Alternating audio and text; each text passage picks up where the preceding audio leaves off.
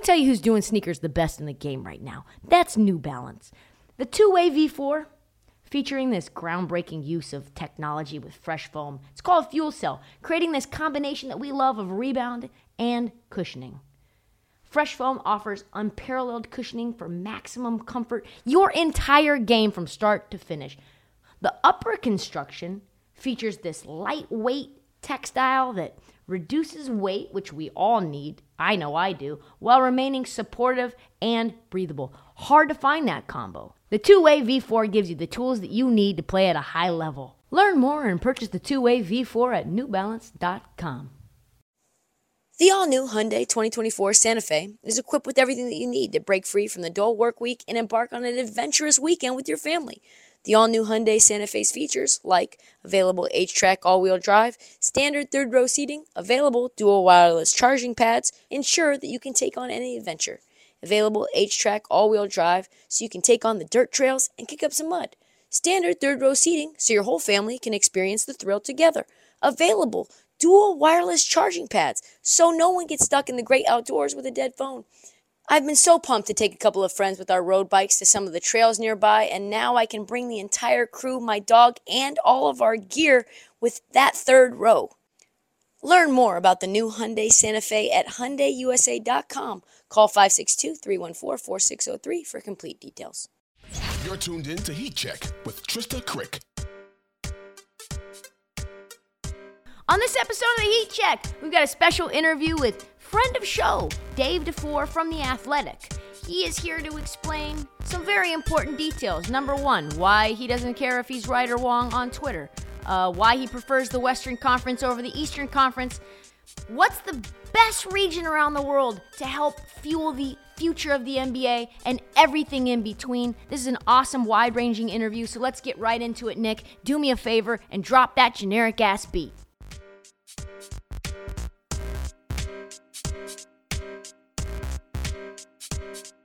Where do you want to start in the NBA landscape? I don't know. There's so much. There really is a lot. It's funny. I was talking to my neighbor last night, and he was like, "Oh, I know you've been busy because there's so much stuff happening in the NBA." I mean, like the Bucks are the best team in the league right now, which they're also getting as healthy as they've been all season. So maybe they've been the best team all along. I don't know. That's what I wondered too. And people asked me when Middleton was down and when Drew had been injured and Giannis's hyperextension of his knee came back. And I said to people multiple times, I said, hey, everybody's crowning Boston, but just remember this thing went 7 without Chris Middleton. With Chris Middleton, it did look at one point in time like they were the best team in the league, and now they're starting to find their mojo. I find the Bucks to be not nearly as interesting, though, as the drama to me. To like for example, the Mavericks. Okay. The Mavericks to me are a fascinating team. You like the dysfunction? Yeah, because I feel like things that function well really aren't that interesting. Okay, I mean, there's two sides to it, but my basketball brain loves when things go well. I love to tell you why it's working rather than why it's not working, because too often in the NBA, and this is, this comes down to a personal preference thing. Like, I prefer to care about what happens on the court and not necessarily what's happening between a guy's ears off the court that's affecting him on the court. I don't want to think about that stuff. So like when teams are playing well, I don't have to think about, he was probably up late watching conspiracy theory videos on YouTube, like you do. The Bucks, nah, man, they watch pro wrestling and they go out and kick ass playing basketball. So I tend to lean there. But the Mavericks are a team that I unfortunately watched too much of and have watched too much of. And yeah, their dysfunction is it starts at the top. You've got a coach that's like, hey, I'm just a bystander. Don't mind me. I'm just watching the games like you guys are. I just got a great seat. Yeah. Why do you think basketball-wise? Because I don't really care. Like you said, you don't care about the psychology of it. You're a coach. Well, they're missing good players. That's the problem, right? Like they don't have good enough players.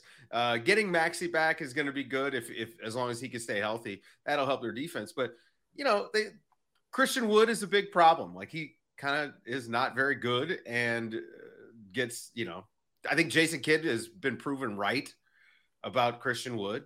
I think last night played 18 minutes, was minus 16. Just ineffective, completely ineffective.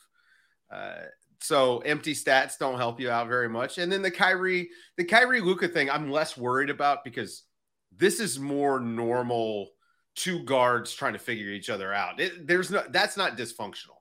The dysfunction is you don't have a coach that's putting them into like cohesive sets or running plays to get them to work together like in 2-man game. And then they're getting to end of games and they're 1-4 now since the trade, and they're getting to end of games and it's like, no, go ahead. Your turn, which is great. Like you love the selflessness, but Luka Doncic had 39 points and was cooking in the third quarter of that game. He had 36 in the first 3 quarters, only 3 in the fourth. And it's like, wait a second. I understand that Kyrie has been dubbed the king of the fourth quarter because he's leading the league in scoring in the fourth, but that's Luka Doncic. And he's on a heater, as he tends to be. So I'd rather Luka take the last shot. So I need Luka to be a little bit more selfish out there late in games. And I think like that's, again, it's a coaching issue. They've got a coaching problem. Do you think Jason Kidd is even close to on the hot seat? 1, and number 2, why is he just being the watcher? Shit. I mean, that's tricky, right? Because he's buddies with the owner. So I don't know. Who knows? I think that they're at the point, though, where they need to start thinking about the Luka part of this a little bit harder than anything else. They put all their chips in the table between the Christian Wood and Kyrie trade, right? Like they got these guys. They don't really have a lot of assets. You give up. He's not their best defender. Dorian Finney-Smith has not been the best defender on that team this year. That's been Josh Green. But Dorian Finney-Smith was probably their most important defender because of his ability to slide between positions so seamlessly, and he just knows the defense, and he's really turned himself into a knockdown shooter. But you gave up that guy, and what you have left is not as good around Luka. Like, it's not maximizing what Luka does. Now, if Kyrie hits, like, that's great. That's higher than just maximizing Luka. You've got 2 individual stars that can create off the dribble and that can both shoot in the mid-range and both shoot threes, 3-level scorers, and that's great come playoff time. But the key to their defensive run last year was Dorian Finney-Smith. The key to getting to the conference finals was that defense, and Dorian Finney-Smith was sort of the linchpin of the whole thing. And so you've just punted on that identity, 2/3 of the way through the season, and you're expecting your coach that is not proven to be like an X's and O's wonk to figure this out on the fly. And then now you've got 2 years left to Luka Doncic and probably going to lose Kyrie this summer, and Christian Wood you didn't make a decision on. So you're going to have to make a decision on him in the summer. And it just looks like the beginning of the end to me. Like I texted my buddies that I do the Mavericks pod with, and I was just like, this is it. Mark this date. This is when the downfall started. I think we're going to watch this guy just basically start putting his foot out the door because it's not working. So either they got to get a new coach, someone that obviously Luka respects, which I've not heard that he doesn't respect Jason Kidd, but they need somebody that knows how to coach because Jason Kidd is really not coaching this team very well. Yeah. And you're right. Like it feels if you're not all in on Christian Wood, which they're not, and no, they shouldn't be. They shouldn't be. They don't like him, like personally. They don't like his agent. Luka seems to be the only one that loves Christian Wood, but Christian Wood's not impacting winning. So you gave up pieces for him. You give up pieces for Kyrie to rent him for 25 games. And now once they both are gone this offseason, what do you really have without Dorian Finney-Smith? You have a bunch of empty cupboards. You've got Reggie Bullock. You've got Josh Green, and Maxi Kleber. And a very overpaid Tim Hardaway Jr., who I'm sure you were hoping to move at the deadline and weren't able to. So if you're Luka, and I think every smart individual person in their career can look around at their surroundings and say, is this best for me long-term? Even if I know I'm here for another 2 years, I'm looking at some of these other organizations and saying, I think this is a better place, a better culture, a better fit to maximize my legacy. I am curious. He's really, really tight with Nikola Jokic. Yep. I started thinking Jamal Murray, Michael Porter Jr., and some picks. Like, does that get the conversation started? That would be I'm amazing. and I'm not saying that this guy's asking out. I don't know if he would even do that. Maybe he just finishes the contract, goes to free agency, but just they're not doing a good job of putting a good team around him. I think that they were on the right path. Injury luck has really hurt them. I mean, Maxey being out for as long as he was obviously did him no favors, but they would have been better off standing pat over the summer than doing what they did. And you know, the Porzingis thing not working out, I'm not blaming anybody for that because Porzingis is a pretty good player. It just didn't work with him and Luka. And sometimes you can think a fit is natural until you actually get it on the court. And all right, you realize, well, Porzingis is not that guy. Ooh, let me ask you about this then, because I wasn't planning on asking you, but it just popped in my head when you said sometimes you think it's going to fit and it doesn't fit. Does it ever fit with Rudy Gobert, Karl Anthony Towns, and Ant Edwards? Hell no. They got to trade Karl Anthony Towns. They should have traded Karl Anthony Towns when they made the Gobert trade. They could have gotten a haul over the summer. I don't know. Is there a single player whose value has dropped more that without getting old or suffering an injury, a big injury, in the last 3 years? Remember all the lists that used to come out where Karl Anthony Towns is the best young big in the league, best young prospect in the league. Now, I never bought any of that at all because to me, his position, you have to be able to defend to have value. I mean, he's John Collins-ish. But John Collins actually protects the rim. Like, there's a strong argument that you'd rather have John Collins on your team than Karl Anthony Towns, which is sad to say compared to where we were 3 years ago. And, of course, Karl Anthony Towns, great shooter, can shoot off the dribble, which for a big is super valuable. But, man, he does not fit. He can't be the second best player there.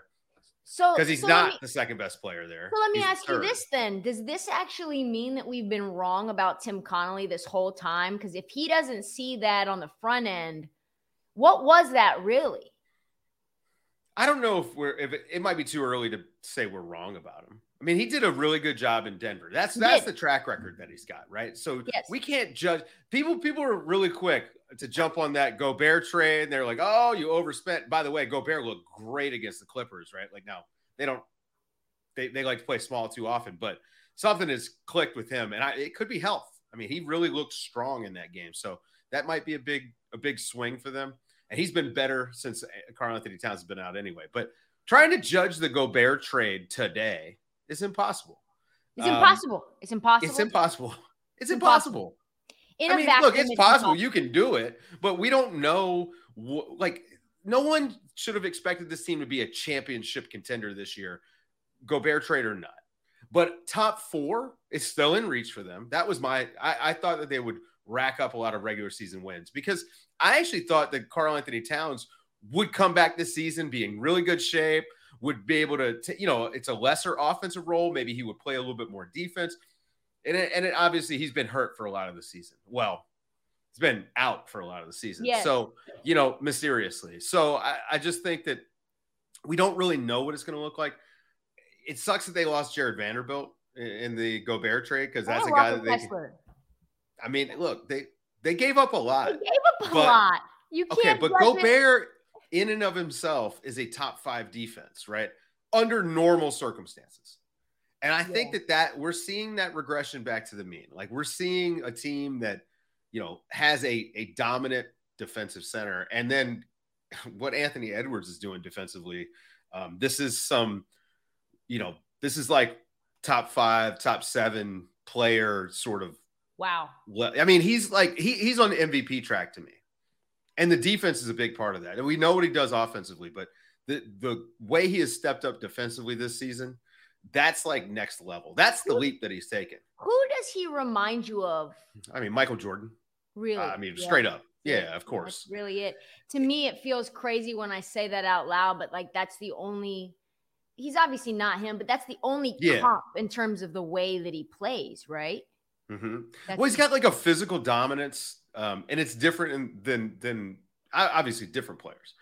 Different style of play. And the 3-ball for him, I mean, the guy is probably going to wind up breaking Steph Curry's record wherever, or the previous record. He'll pass Ray Allen at some point, right? He may not pass Steph because Steph could do this for another decade.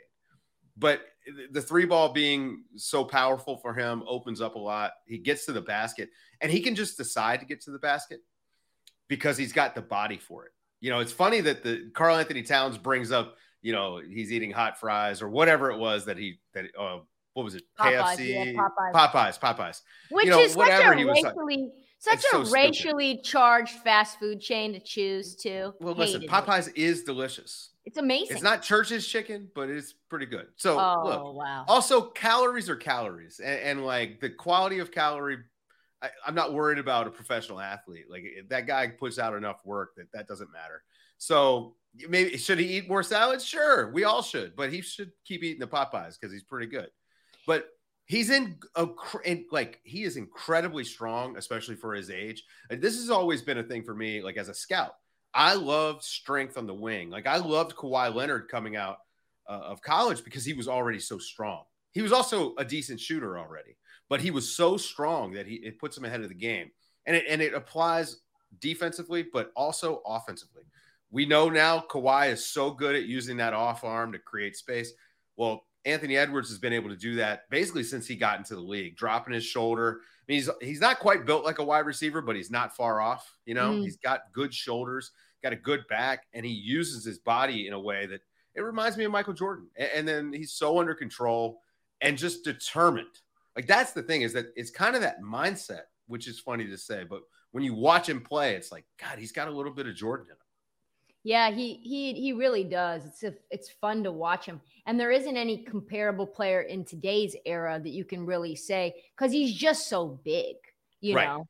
And I don't know. I said this maybe a month into the season, exactly what you're saying, which is the only way that this pairing can work with Rudy Gobert and Ant Edwards is Karl Anthony Towns just can't be on the floor. He just can't.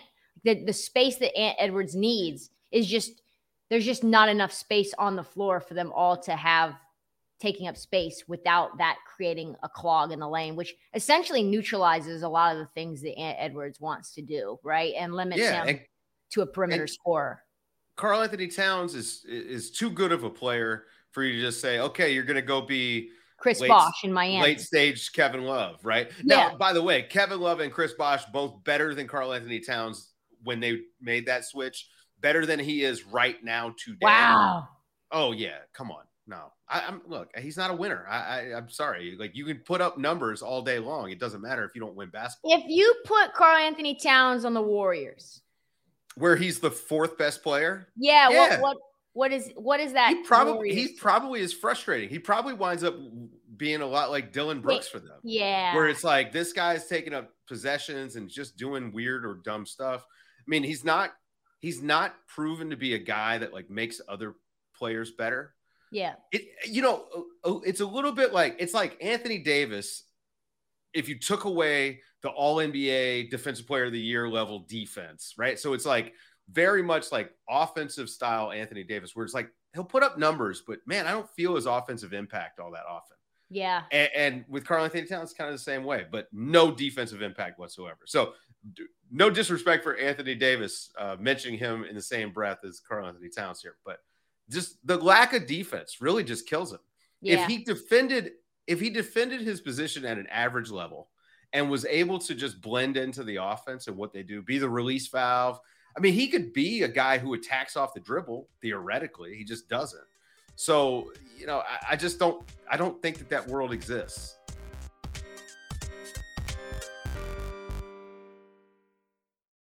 Another day is here, and you're ready for it. What to wear? Check. Breakfast, lunch, and dinner? Check. Planning for what's next and how to save for it? That's where Bank of America can help. For your financial to-dos, Bank of America has experts ready to help get you closer to your goals. Get started at one of our local financial centers or 24/7 in our mobile banking app. Find a location near you at bankofamerica.com/talktous. What would you like the power to do?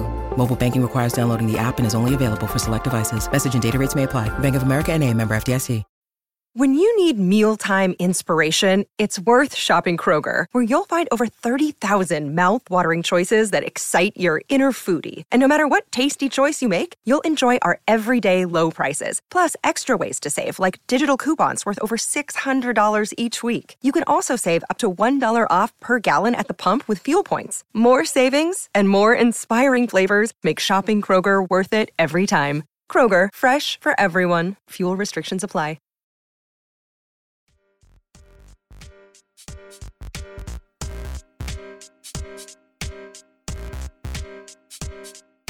I want to ask you about, we talked about Tim Connolly and the job he did for the Nuggets, but I feel like I saw on your Twitter that you don't like watching them, based on you saying a casual fan would like watching the Denver Nuggets. No. I love watching the Nuggets. You love watching them.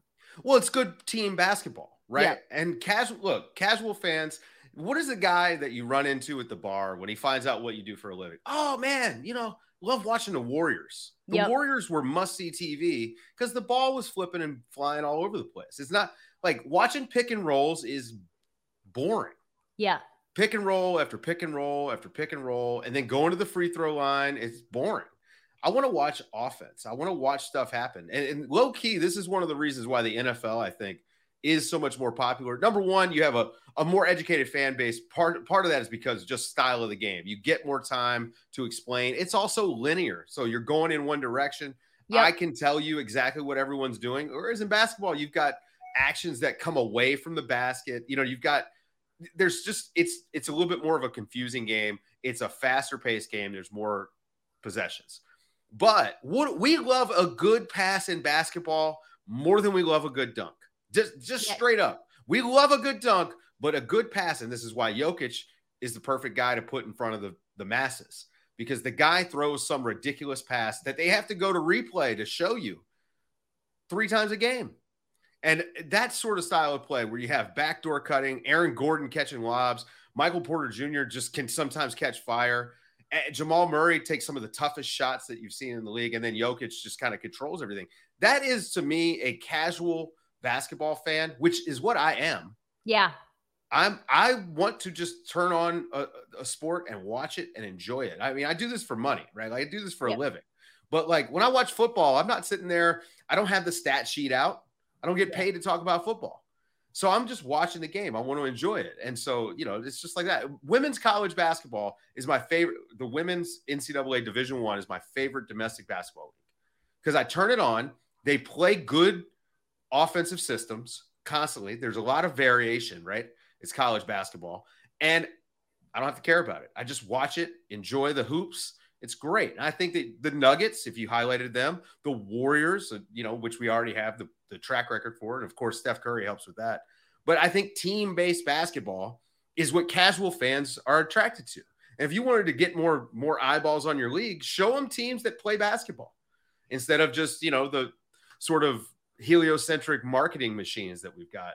Is there any way to incentivize? We'll get back to the Nuggets in a second, but I do want to ask this because I feel like you're someone who thinks about the future of the league in terms of where it's headed, where it should go from like not just a pure marketing machine standpoint, but just I don't care about their money. Yeah. How do you incentivize teams to play more like the Nuggets do? Is that what is that? Well, rule changes would help. Number one, so defenses don't have a chance right now. The pick and roll is powerful because defense doesn't have a chance. Whether you switch, it doesn't matter. Illegal screens are never called. Traveling is rarely called. And I don't want to sit here and sound like Rick Barry. I don't mind if they don't call it travel if the move is cool. Yeah. What do I care? Like I'm watching. I want it to be fun. But you're talking about basketball. I mean, the defense has no chance to defend, period. So I think that you could create an environment where you don't even have to incentivize team play because the natural inclination of basketball, it's a communist sport. Sharing the sugar. Like the ball has energy. Like we know all this stuff, like for a reason. Team basketball is the key to the sport. And so if you can take away the individual a little bit by actually allowing these guys to play defense, call the illegal screens, take away some of these offensive fouls they get away with going to the basket, allow teams to guard, well, then you're going to see they're going to have to make passes to create those little, advantages on the margins. That's what the Warriors do. It's like death by 1,000 back cuts. It's back cut, pass, rotate, screen, pass, and we love Steph Curry. We love watching him because of all the mastery off the ball.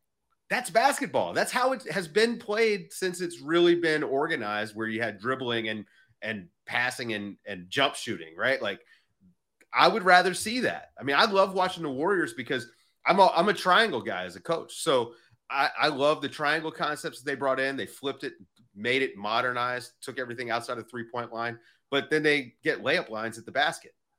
And then you watch a team like Boston that has struggled to get to the rim. They don't go to the free throw line because they don't really run anything. This is, historically. They were a harder watch, but the teams like the Warriors, teams like the Nuggets, it's just a joy. I don't want to watch pick and roll all day. It's boring. Yeah. Yeah. You think the Nuggets are for real? I think they are. As real as anybody is. I think is anyone real this year to you? Milwaukee. Yeah. Boston is, on the cusp of real. I think that they're real. They went to the finals. There's just some stuff there that I don't quite trust. Like, they don't seem to trust their own offense late in games. And that gives me some pause on Boston because it's the same thing that they did last year. But I think Boston and Milwaukee are about as real as you can get in the East. And Denver is probably the only team that's serious right now out West. Like, Steven Adams coming back for Memphis will be huge. Steph Curry is going to be back for the Warriors. And so that changes everything for the Warriors to me. But I think Denver, they should be the favorites to come out of the West. Like, they have what you need. Their late game defense, for all the knocks against their defense, their late game defense, they do have another level and they turn it up a notch. Aaron Gordon's been great, but also Jokic. Jokic late in games, he has had a lot of clutch defensive moments, whether he's, flashing out and rushing the ball or making plays at the basket. Like, he's just, you can see he's almost conserving effort on the offensive end to be able to turn it up late on defense. So there's been a change there. And I think that internally they probably feel like we need to make the finals this year. Jokic for sure feels that way because he's going to win his third MVP. And, he can say all he wants that it doesn't matter, like he doesn't hear the noise. That stuff is going to start eating at him because he's a competitor and the guy is a killer. So I think that they should be the favorites to come out of the West. It's easy to say because they're the 1 seed. I seem very smart right now, but they should be the favorites. But I still haven't sold my Warrior stock. I just was about to say that. So I haven't sold my stock as well on the Warriors just because I feel like as soon as I sell it, that's when they turn it on, right? Yeah. There are people who are obviously out on the Warriors on our dubs because of depth, because of lack of experience outside of the core. Some of the guys that they lost last year, Gary Payton not being healthy and who knows when he will be. To you, and obviously Steph Curry getting injured twice doesn't help, and they're just kind of mathematically in a bad spot. Right. How high is the Warriors ceiling right now to you? Is it still a finals team? Yeah. I mean, they won the title last year and they still have Steph Curry. And as long as Steph is healthy, then I give them a shot at winning the finals. Not just making it, but winning it. Draymond has been awesome. Draymond's been great. Klay Thompson has looked better than he looked in 2019. Like, significantly better. Not better on the defensive end, though. Well, no. Hold on. Now, his defense had declined in 2019. I actually think he looks better on defense than 2019, specifically. That 1 year, because his defense had declined. I don't know if maybe he was dealing with an injury that season that wound up compounding and becoming, the hamstring, which became the knee. I'm not sure. But his defense looks better. And part of that is he's playing up a little bit more. So he's guarding bigger guys, which is what he should be doing anyway. Like Steve Kerr said a few weeks back, I think about Klay as a 4 sometimes. That's his future. Right? I mean, I think, when you're 6'7", and he's got a good sized body, he can guard 4s no problem. Now, you don't want to do that, for 82 games, but by the time you get to the playoffs, expect to see him guarding a lot more 4s. But he's come around. Jordan Poole is, you never know. When you get Steph, you don't count on Jordan Poole. The thing is, what they figured out is Dante DiVincenzo, that's a playoff player for them. If Wiggins is going to come back and be healthy, we know what he is. And Jonathan Kuminga is legitimately a force for them. He is an up and down the court athlete that they have been missing. And so you add him to the mix and all of a sudden, I mean, they've got pieces. Now, this relies on them actually playing Kevon Looney for every important minute of the game. And I'm still not convinced that Kerr is going to do this. But if they play Kevon Looney for every important minute, they should win the title. Wow. Period. Wow. Kevon Looney that guy is legitimately good, and he stays underrated somehow. But he is So important to what they do on the glass.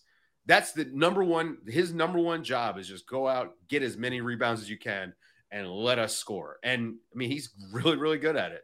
They rebound as a team better when he's on the court. The whole team does. So I think Kevon Looney, but yeah, obviously, if Steph is 100%, the Warriors, they should make the finals. Wow.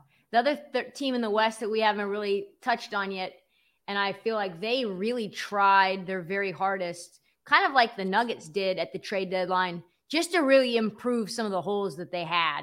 They didn't always succeed at that, right? I don't necessarily think they got the point guard that they were hoping that they might be able to get in Bones Highland and Eric Gordon, and then Russell Westbrook in the buyout market. Kind of feels a little strange.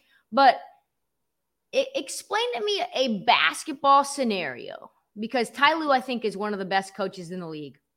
Help me understand how Russell Westbrook, what role he could be in to elevate this team to a finals caliber team. Yeah, I don't have an answer. Wow.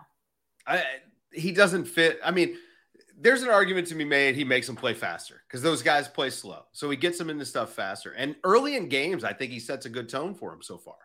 And he's had moments. First quarters for him have been pretty good. I mean, he had 8 assists, I think, in the first half of the game yesterday.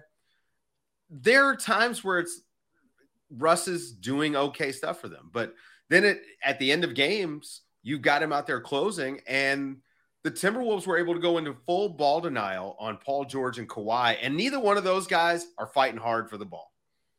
Period. They're just not. Ty Lue's out there on national television begging his team to play hard. Just to play hard, not play. He kept saying they're playing harder than us. We need to play hard. Not we need to play harder than them, because he knew that team. This is not the team to ask to play harder. Just play hard, period. Just hard for once. So I don't know what he can do. Maybe he can get him to play hard, because if there's one thing you can say about Russ is Russ goes hard. But Russ going hard usually equals bad stuff. So I don't know. Like, his role is, I'm not sure. Is he supposed to fire these guys up? Isn't that Ty Lue's job? Is it like as soon as you touch the ball on the wing, Russ just attack the paint, like just go to the basket? Is that well, like, he brings the ball up too much. So this is the thing. I think it's hard to play him with a center. Yep. Because of the spacing issues that you're going to run. Similar like Ant Edwards to a degree. Right. Well, no, it's different though, because Ant can shoot the 3. Yeah, exactly. He can. Right. He does more, obviously, but in terms of just needing space, clogging the paint, attacks. Yes. Right. So with Russ, it's worse because he can't take those open threes that they're going to give him. And with Ant, they're guarding him on those threes. And Ant actually has gotten really good at moving the ball, relocating, and getting catch and shoot opportunities, which has opened up a whole new, drive and kick game for him. That, again, better player right now. Russ, he's got to be, I think you bring him off the bench, number one. What they were doing in LA actually was kind of working for him. Bring him off the bench and let him just go against second units, eat up innings for you for real. Instead of putting out there in these high leverage moments, maybe he can find success on the margins playing against lesser players. Attacking the basket off the dribble is great, but he needs to not bring the ball up. He needs to be playing more of a 2-3, like a wing guy than point of attack guy. But like you mentioned, they, look at who they got. They got Eric Gordon. They got Bones Highland. Their best option was already on the team. Terrence Mann. Just play him. Just play Terrence Mann. He's bigger. He's a better defender.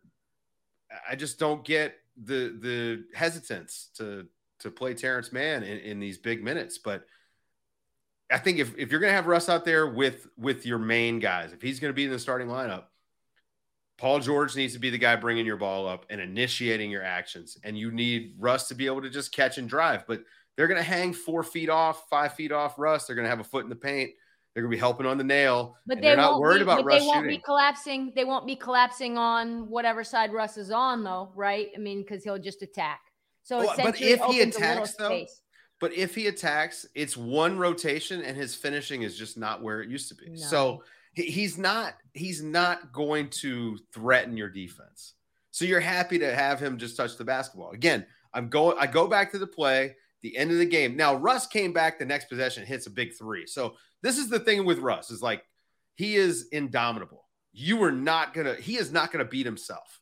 I mean, he'll beat himself on the court, but he's not going to do it in his head. And that's valuable too. Maybe you just need that mindset out there for the Clippers. But the Wolves went ball denial on Kawhi and Paul George, both guys who are not going to fight excessively hard because they're not going to try hard right now.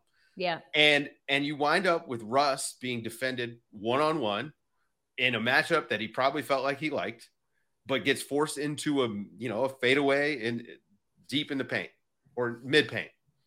But it's a bad look because it's tightly defended and Russ has no legs by the fourth quarter. Yep. So, teams are just going to be pumped when they see Russ out there. The Clippers are done. Done. Does that mean number one, they don't play hard? Like, I don't know how you can expect to win basketball games that matter in the NBA being too cool for school. It just doesn't make any sense to me. If they're done, and we'll only spend like 45 seconds on this, because I know you have a hard out, and I have so many things to ask you still. If they're done, right, and they perform well below expectations, which is finals, basically Western Conference Finals or bust, is Lawrence Frank gone and like Bob Myers in? Is that like a realistic thought? I mean, they probably hope. But what's he going to do? Because, move things? Yeah, Paul George? Yeah. But then what do you do? Kawhi wants to play with Paul George. Does he really care that much? I think he does. Really? I think he does. I mean, listen, Russell Westbrook is not there by accident, right? That you think Lawrence Frank made the call on that? He did not. He did not want to do that. Look, if I were this team, I would do what the Brooklyn Nets are trying to do. Not necessarily blow it up, but I would say, hey, look, it's not working your way, dudes that play basketball.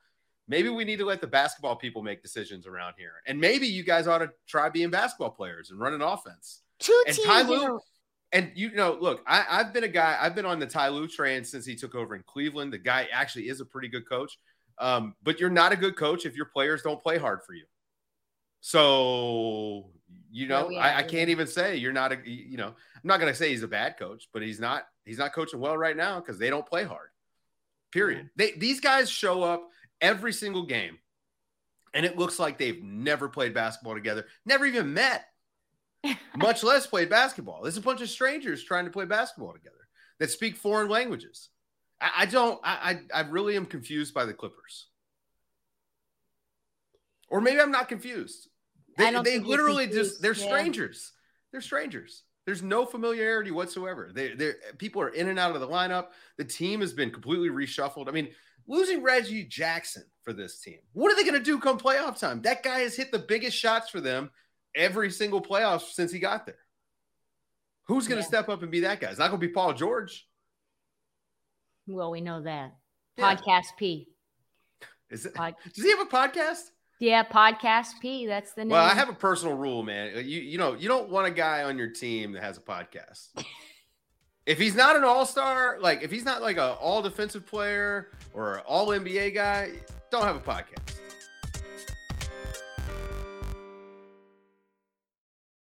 Check out our new NBA show, Beyond the Arc, part of the CBS Sports Podcast Network, where you can find me, John Gonzalez, NBA insider Bill Ryder, and Ashley Nicole Moss 5 days a week talking all things NBA. Whether you're looking for insightful discussions, upbeat commentary, breaking news, interviews, or coverage of all the biggest stories in the NBA, our new show is the place to be 5 days a week. Download and follow Beyond the Arc on Apple Podcasts, Spotify, and wherever you get your favorite podcasts.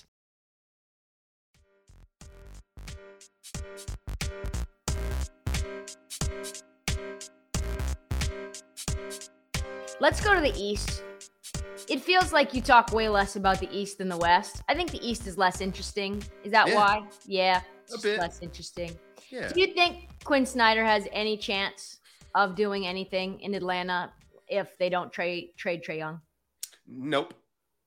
I mean, I don't like to use the term coach killer, but as close as we've got to it in the league, it might be Trae.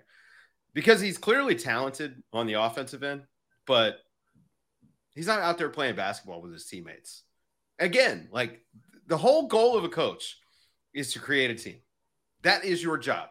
Whether that's managing the egos, coming up with an offensive philosophy that works, coming up with rotations that work, all of these things that we know goes into the job. But you got to get them to come together as a team. and Trae just does his thing. Trae is Trae out there, and that's it. And so until you can get through to him on that, no, you don't have a shot.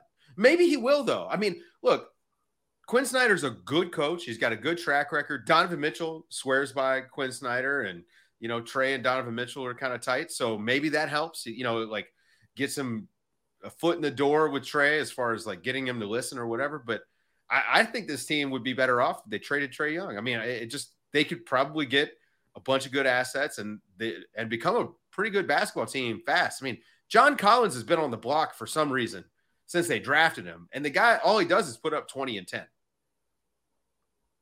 And he's checked out. He's checked out putting up 20 and 10. And but what? For good reason. Yeah. Right? Sure. Like if you're out there trying to play team basketball and you have a guy dominating the ball and not playing with his teammates, I wouldn't want to play with that dude either. Meanwhile, DeJounte Murray, you see these games where Trae Young's not out there. DeJounte Murray, I mean, you want to talk about sharing the sugar and doing your job and bringing other guys up. I mean, DeJounte Murray can lead that team. Look, this is not like he's not best player on a championship team, but let's be honest, the Hawks are not a championship team anytime soon with Trae Young either. So I would just move on. Yeah, I don't know. Quinn Snyder's a good coach, but I don't think he's going to be able to work that one out. I don't know if anyone will. Not in Atlanta.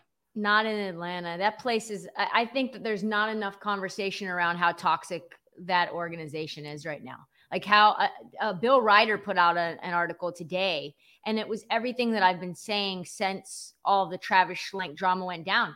I don't understand why more people aren't discussing, hey, alert.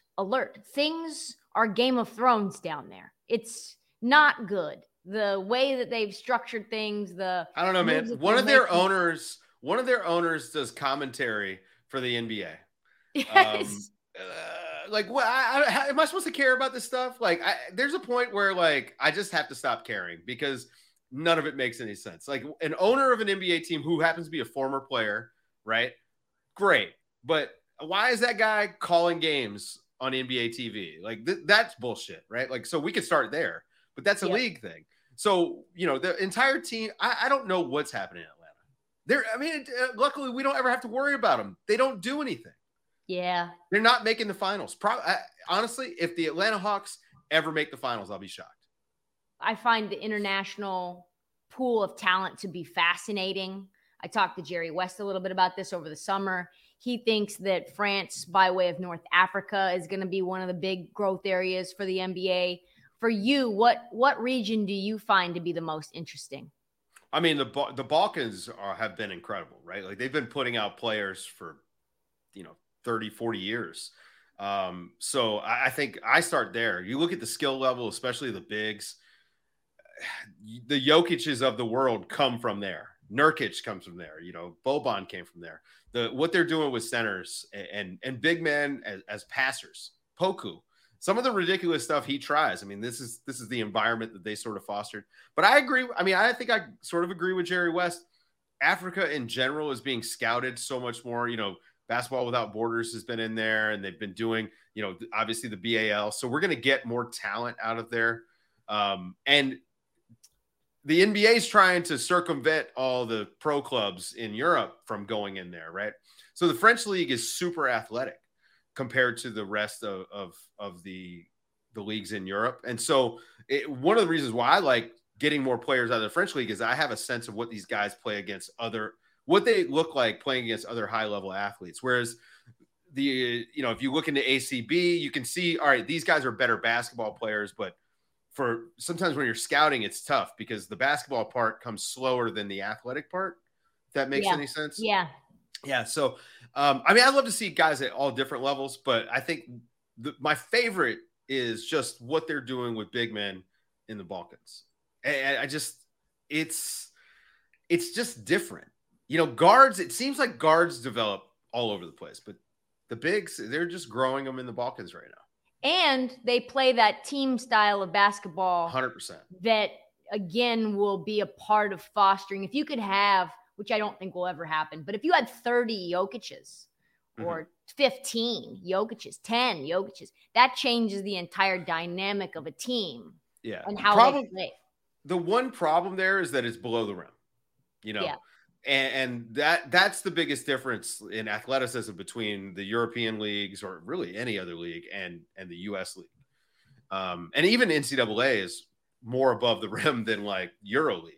So, you get in the Adriatic League down there where it's even lower level. It's so below the rim that a lot of these guys don't see top level athletes until they get to the NBA. So that's sort of the big thing is like the skill gets to a certain point, but how does it translate when you go and you play against superior athletes?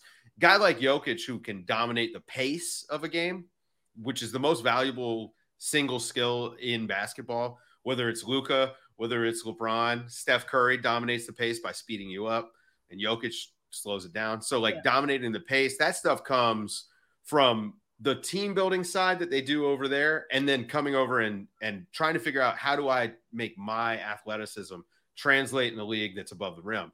And again, few and far between are the Jokic's. Yeah. He's a top 20 player of all time when it's all said and done. So it's a different thing, but I just like what they do. Plus I know a bunch of those coaches. Yeah, that helps. I have been thinking obviously a lot about Victor Wembanyama and where he's going to go, and the fact that there's a handful of places that I can envision him going. I personally think if you were the OKC Thunder, I would give up half of your first round draft picks in the next 4 years to get him, like 7 of them, if you can. If you feel like he's going to be healthy.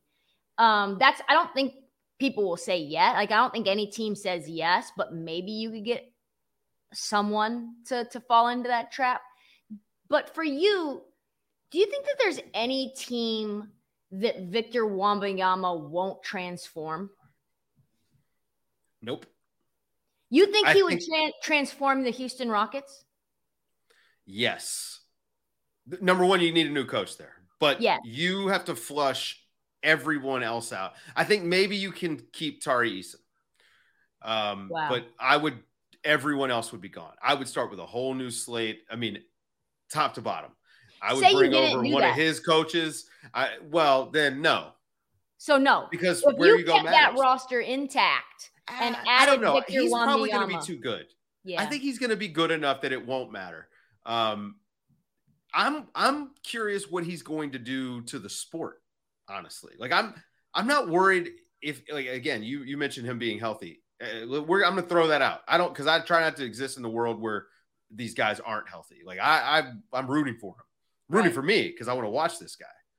But what is a guy who's 7'5" with that handle, with that jumper, which, hey, look, we see all the makes. He's not Kevin Durant from out there yet, but he's got the stroke for it. He's going to.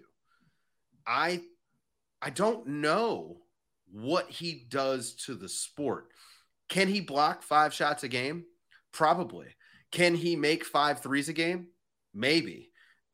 Is he going to average 15 rebounds a game as a rookie? Maybe. Like, I mean, just from being tall and being there, he may put up numbers that cause us to just have to rethink numbers in basketball.